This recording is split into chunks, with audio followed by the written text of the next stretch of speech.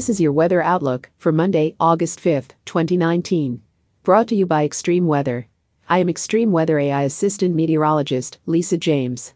Our outlook uses information derived from the National Weather Service Weather Prediction Center, located in College Park, Maryland. Severe thunderstorms possible over the Central Plains and Upper Midwest. Excessive heat in the Southwest lingers Monday. Severe thunderstorms are possible from Nebraska and Iowa into southern Minnesota and Wisconsin on Monday. Large hail and damaging winds are the main threats. In the Southwest, excessive heat warnings and heat advisories remain in effect Monday.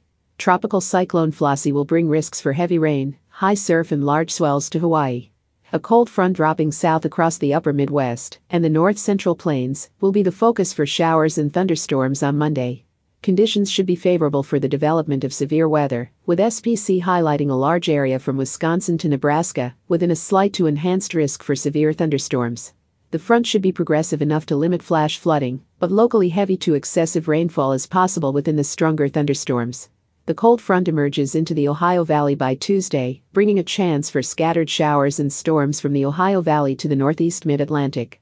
Monsoonal moisture into the Four Corners states will continue to fuel daily chances for showers and thunderstorms across the southern Central Rockies and adjacent high plains, with locally heavy to excessive rainfall possible, particularly along the favored terrain.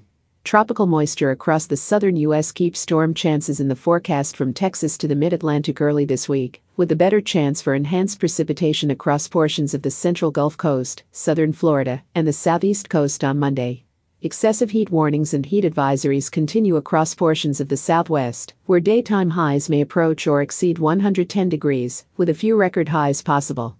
The remainder of the West will also be above average for this time of the year, with a few record high minimums, overnight lows, possible for parts of the Pacific Northwest and Great Basin. This broadcast is made possible in part by Extreme Weather. Funding for this broadcast is provided in part by our viewers and their donations. We would like to thank our viewers for their continued support of this extreme weather program. Thank you for listening, and please check back often for further weather updates that may impact you and your area.